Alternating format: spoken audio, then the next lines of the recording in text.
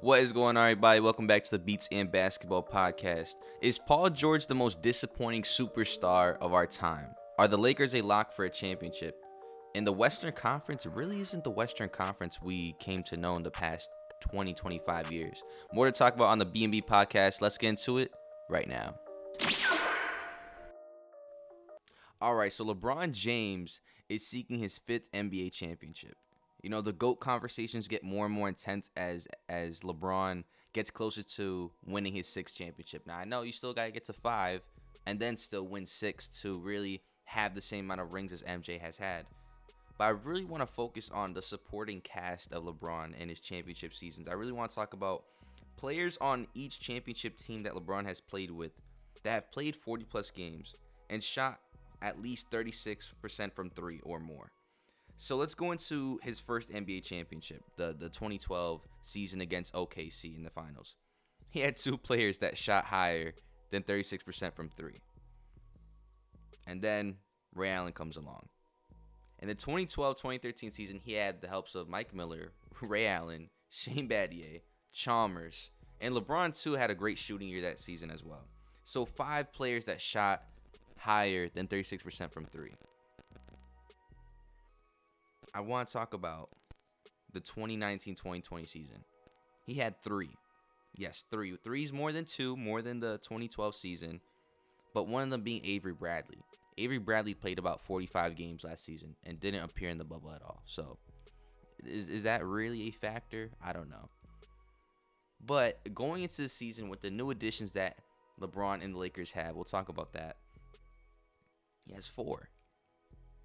And let's just talk about the supporting cast. You know, KCP gets way too much hate, and I was one of those people that was liking those memes on Twitter about how trash KCP was. But KCP had a pretty marvelous year. He shot 38.5% from the 3, and his 3-year, $40 million contract extension is well deserved, and he definitely deserves to be a starter in this league, especially for the Lakers. But let's look at the people that they lost. You know, Rondo's gone. Dwight's gone. JaVale's gone. Let's see who they made, or recruited, I should say, back over. The possibility of Dennis Schroeder being a Laker. So you have the runner-up of the 6th man of the year with 18.9 points per game as an addition. So let's just put him in the starting lineup and compare it to last year's. So this year's starting lineup expected to be due to COVID. You have Dennis Schroeder at the 1, KCP, LeBron, AD, and Gasol. This is just their second unit. It's Caruso, Wesley Matthews, Kyle Kuzma, Markieff Morris, and Montrezl Harrell. Oh, and by the way, did play for the Clippers and is now playing for the Lakers. So not only does that make the Lakers stronger, but it also makes the Clippers a little weaker as well. And I know they signed Serge Ibaka. I know he could space the floor maybe a little better than Montrezl Harrell, and that may help that second unit out better, may get Lou Williams back in his groove with maybe a pick and pop that he likes to play with. I know he's a very ball-dominant scorer, so that might help his stats and his numbers. But the Lakers, with the additions of Dennis Schroeder, Montrezl Harrell, the two best bench players last year, alongside Marc Gasol, to me, I think this team is even better than what it was last year. You know, LeBron James is, I don't want to say he's going to pass the torch because he won't pass the torch. LeBron James will always be LeBron James, no matter what his numbers show. You know, there's certain players that have that feel that they're always going to be the alpha male, for better or worse. I mean, the late Kobe Bryant's the best example of that. LeBron James has just found a way this late in his career to still win. And I feel like that should be notified as well, that LeBron James is entering year 18 and is still as dominant as he was in year 11. But moving on, I just really want to talk about how great the Lakers are and really how not great the Western Conference is. We used to bash the Eastern Conference and laugh at the Eastern Conference All-Star team. Remember when Al Horford and Paul Millsap and Kyle Korver and Jeff Teague were All-Stars and the Hawks won 60 games in the Eastern Conference? And it was, I want to pay my respects to the Atlanta Hawks that season, but it was laughable compared to what was going on in the Western Conference. But the West isn't the same anymore. I know we're in a transition period in the NBA where the franchise players now from the past decade are on the decline. We talk about players like Russell Westbrook. We talk about players like James Harden. I don't want to say he's on the decline. He's 31 years old. But it seems their better days are behind them. And then there's players like Luka, Jokic, Murray that haven't even tapped into their full potential yet. Like, I feel Jamal Murray's best basketball consistently hasn't arrived yet. But let's talk about the Western Conference. I just want to talk about Western Conference real quick. Houston will not be the same. We don't know what to expect from John Wall. DeMarcus Cousins has been not able to function in a full NBA season for quite some time. You know, it seems forever ago we've seen him play more than 50 games in a season. And not to mention, the loss of Austin Rivers and Covington is very important because with a ball-dominant player like Harden, you need shooters. Like, they still have Daniel House. They still have Ben McLemore. They still have PJ Tucker. So, I mean, they're not at a complete loss, but they're not as strong as they once were. You know, we tend to forget that the Houston Rockets could have been to the NBA Finals if Chris Paul stayed healthy in 2018. But, moving on, let's just talk about the Western Conference for a second. Phoenix has improved. Absolutely. Phoenix is ready to make some moves. They're all in on doubling down on Devin Booker. I think Chris Paul, what he showed in OKC when it was less than 1% for them making the playoffs, I feel Chris Paul's stock is going up even though he at one point had one of the ugliest contracts in the NBA. But are they good enough to compete against the Nuggets? Are they good enough to compete against the Lakers? That's a sweep. That's a sweep. It's a gentleman's sweep at most. Memphis is not ready to take strides yet. They're not. Ja Morant is the best player in his class right now. I know people want to say Zion this, Zion that. We haven't seen Zion play a full season. Jaren Jackson and Ja Morant will not take it to the playoffs. They'll play in the play-in tournament, but I guarantee they're not going to make it. Minnesota, they got the number 1 draft. They snagged Anthony Edwards. That's great.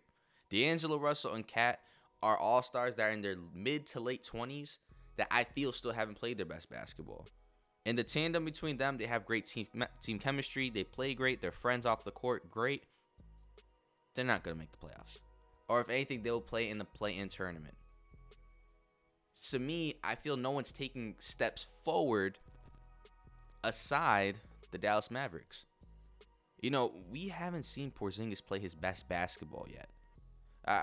When he became an all-star in New York, we didn't see. He was climbing the hill. In terms of making those strides and being an all-star, a borderline superstar. And I feel Luka is just Luka is in a league of his own in terms of young NBA players. We've never seen somebody make jumps like that from his first to second season. You know, we talk about LeBron James in his rookie season to his sophomore season. There was a jump. He went from a rookie to a superstar. Luka went from a rookie to a top 3 player in the league. So yes, Dallas is on the rise, but they don't have the playoff experience that team the Clippers have, or even Houston has, to tell you the truth, with James Harden, or especially the Lakers. But can we talk about Denver? Denver's insane. Denver's insane because they end up with a draft steal every year, and it's the most insane thing ever. You know, this year they got RJ Hampton. For those that don't really watch basketball outside the NBA, RJ Hampton was a highly recruited high school athlete. He goes to play in Australia. He was the first person to go play pro overseas before LaMelo really did it. That was notified. That was really on pages and stuff like that. So he played in the NBL with LaMelo, just on a different team, of course. And the kick a ball, athletic guard, shooting questionable, but he's a pretty solid playmaking slasher. I know I'm making 2K references as I go. That's how you know I've been playing a lot. Still haven't been able to secure that P5. But back to Denver.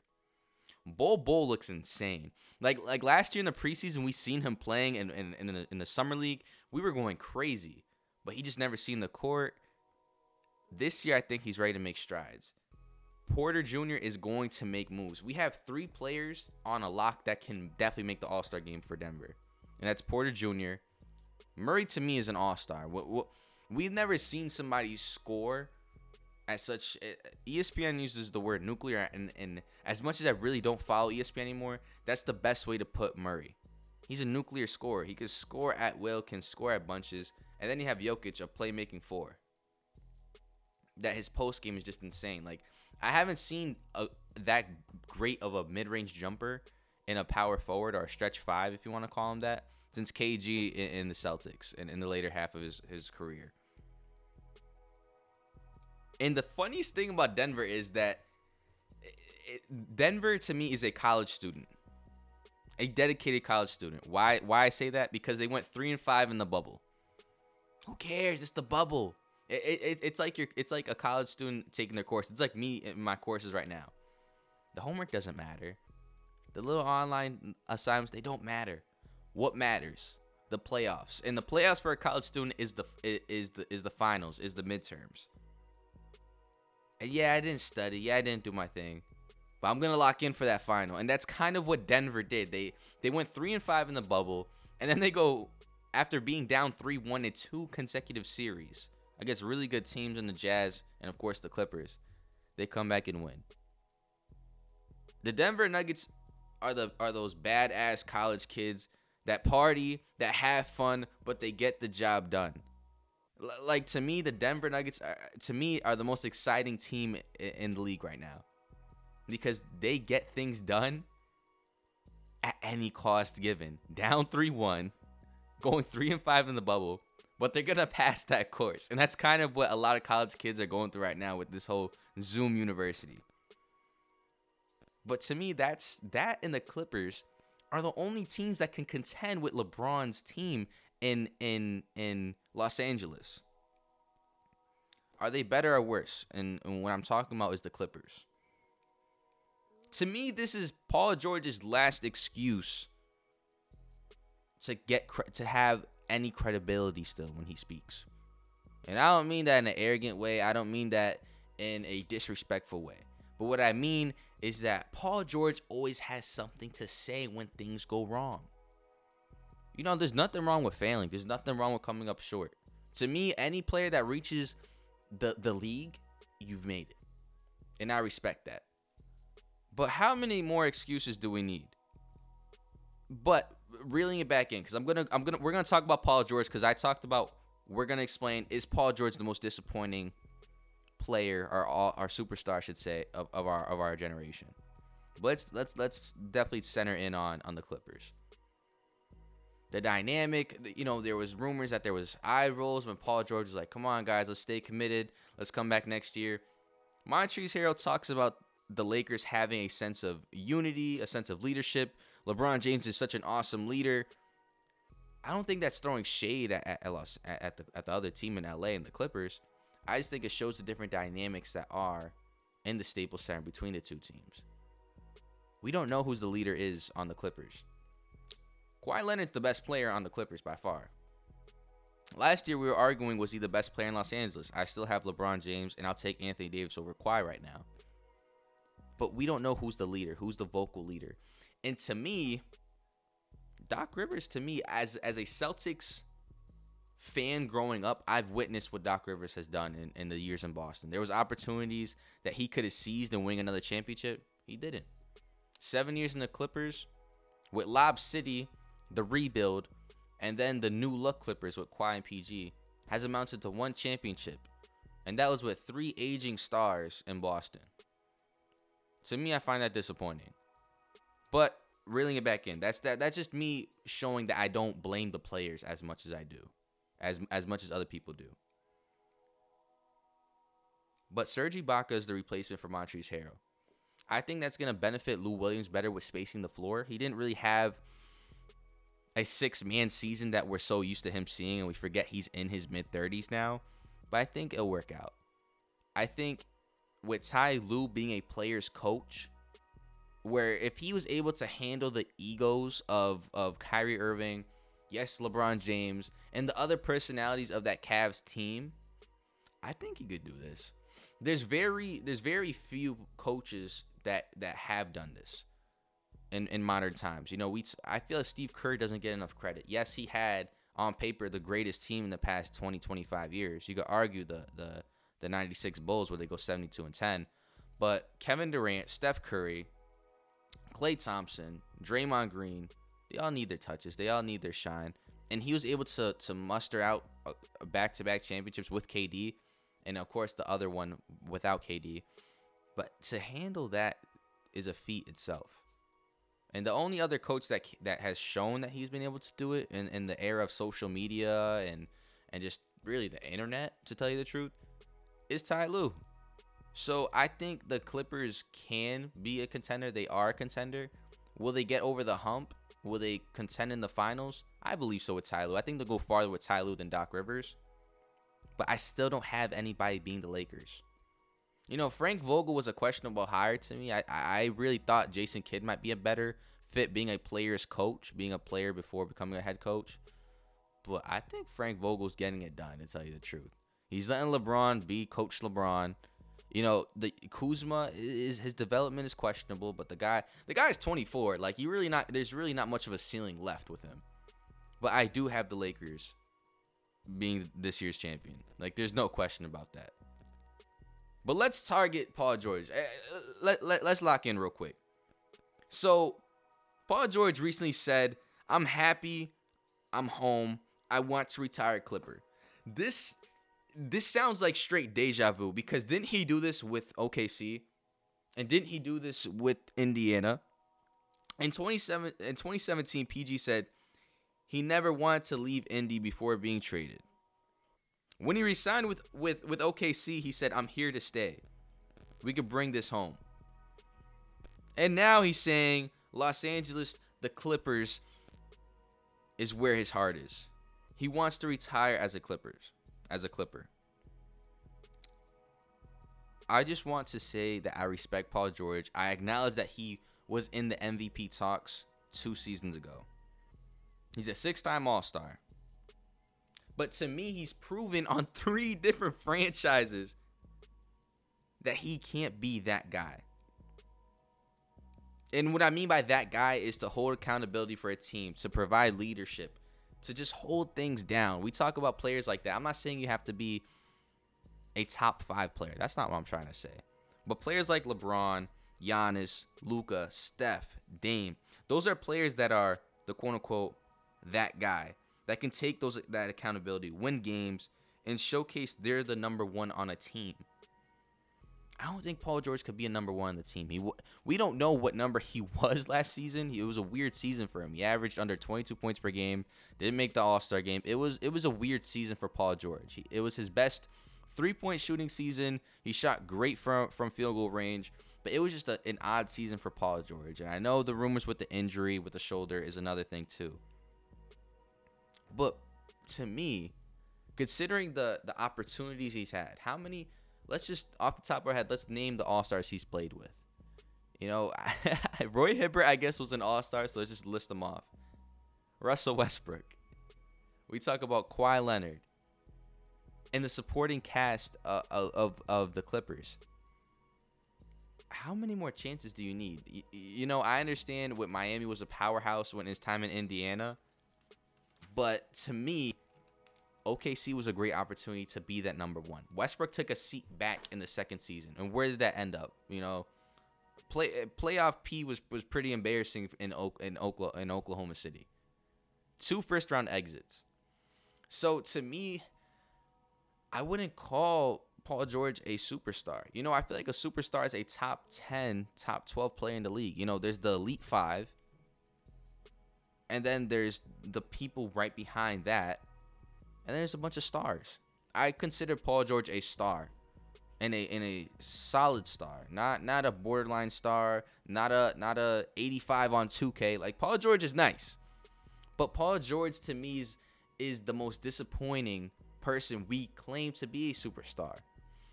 And I don't say that out of one bad season, because Paul George has made it look easy. And what I mean by that is that he broke his leg. He came back. And the way he came back from an injury made other players look bad.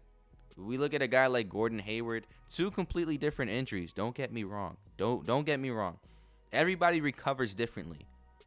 But the progress and the improvement in the game in the parts of his game that he made post injury made him a more complete, well-rounded, and better player.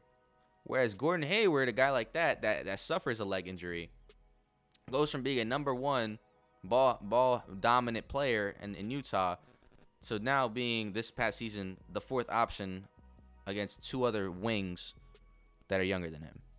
You know, so Paul George deserves a lot of respect, but it's just so disappointing to see Paul George, like, what he's panned out to be career-wise. And I really want to transition this into another player. I want to talk about James Harden. Houston, we have a problem. James Harden was spotted at a gentleman's club with, in Drake's words, credit cards and a lot of ones, yeah. Paul George. I have it more than James Harden, and it really has nothing with him going to a strip club. 7-time All-Star, from 6th man to MVP. Harden not going to the finals since 2012 is really not his fault. We talk about the 2018 season. Let's just bring it back a couple years ago. There was a stretch in 38 games where they went 32-6 with Chris Paul. If Chris Paul doesn't get injured in the 2018 Western Conference Finals, they will go to the finals. Will they win? To tell you the truth, I think they had a shot. But back to reality, Harden wants out. Let's just stop going down memory lane because we know what it is. We know the shortcomings. We've witnessed what has happened in Houston. You know, James Harden has had CP, has had Westbrook. I think CP3 was a better fit because he could shoot the ball a bit better than Westbrook. But it just wasn't enough to get over the hump. Mike D'Antoni is definitely liable for this. I think more than James Harden because you need a sense of rebounding. You need a sense of rebounding in whatever conference, whatever era, whatever type of playing style you have. You need a sense of rebounding. But Harden wants out. And the rumor is that he wants to go to Philly because he's not seeing anything in Brooklyn. It's going to be awkward if he plays the beginning of the season in Houston. But he's playing with 2 former All-Stars that have yet to see a court consistently in more than 2 years past their prime.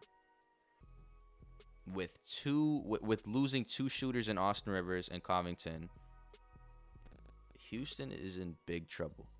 You know, I feel maybe they won the trade in bad contracts with swapping Westbrook for Wall because he spaces the floor a bit better, kind of like CP3. But we don't know what type of John Wall we're getting. And I think Westbrook has showed, you know, we've seen he came 2 hours early to practice. Ooh, watch out. But Westbrook has a connection in Washington. Scott Brooks was the coach of the Thunder from 2008 to 2015. If a coach knows how to bring out the best in Westbrook, it's going to be him.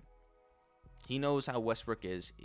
People in this era right now, people in their early 20s, the rookies, the second years, they're looking at Westbrook as that guy that they could look up to and that work ethic. I think him and Bradley Beal can play well together. And I think it's a better alternative than him and Wall because Wall just didn't want to let go of that number 1 spot. But going back to Houston. Houston, I'm very worried about. Because to me, Houston's like an old BMW. It's nice. It has value. But it has a lot of miles. And them oil changes is not cheap. So to me, Houston, to me, it's sad because we talked about it earlier. We're in an era where players are aging. And this is a transitional period. We have players like Trae Young, Luka, Zion, Ja. And now we're seeing the decline of Westbrook's athleticism. We've seen in the series between the Rockets and the Lakers, LeBron James just punching Westbrook's layups like nothing. And we're seeing LeBron being an anomaly, the athlete he is, kind of like makes us think that all athletes are going to just go out in the sunset like that. You know, Westbrook is on the decline. John Wall, we don't know what to expect, but it's not going to be prime John Wall. Let's just be honest here. DeMarcus Cousins, I'm rooting for him, but How many more injuries can a guy take at that size and still be effective and get up and down the court? Houston, I'm writing off, and I mean that in a respectful way, but let's just push Houston to the side and just talk other All-Stars, for example. Clay, sadly, the Warriors, I didn't mention the Warriors and threats in the Western Conference because they don't have Clay. I don't think Kelly Oubre could be a franchise player. He said he could be, or is on the cusp. I don't see it. I see a B-plus player, a great starter at most. But guys like Klay Thompson, I'm not saying he's aging. It's just injuries. We talk about DeMarcus Cousins, John Wall. James Harden, to me, has a lot of miles on him. I don't see James Harden being what he is 3 years from now. I don't know what to expect from Kyrie Irving. Yes, he's the best ball-handling point guard, isolationist in the league by far. Like, I'm not a Kyrie fan, but Kyrie can dance. Kyrie can definitely get down on a court and do his thing. But health, age, those games have an effect on you as you go deeper into the seasons. And LeBron, just to me, is an anomaly. Like, I don't know how he does it. 18 years and he's still, you could argue top 3, top 2, or the best. Either way, you're right in your own light. But we're seeing a weird transitional period where we're going to see players like LaMelo Ball, players like Luka, players that are young taking those spots in the All-Star game.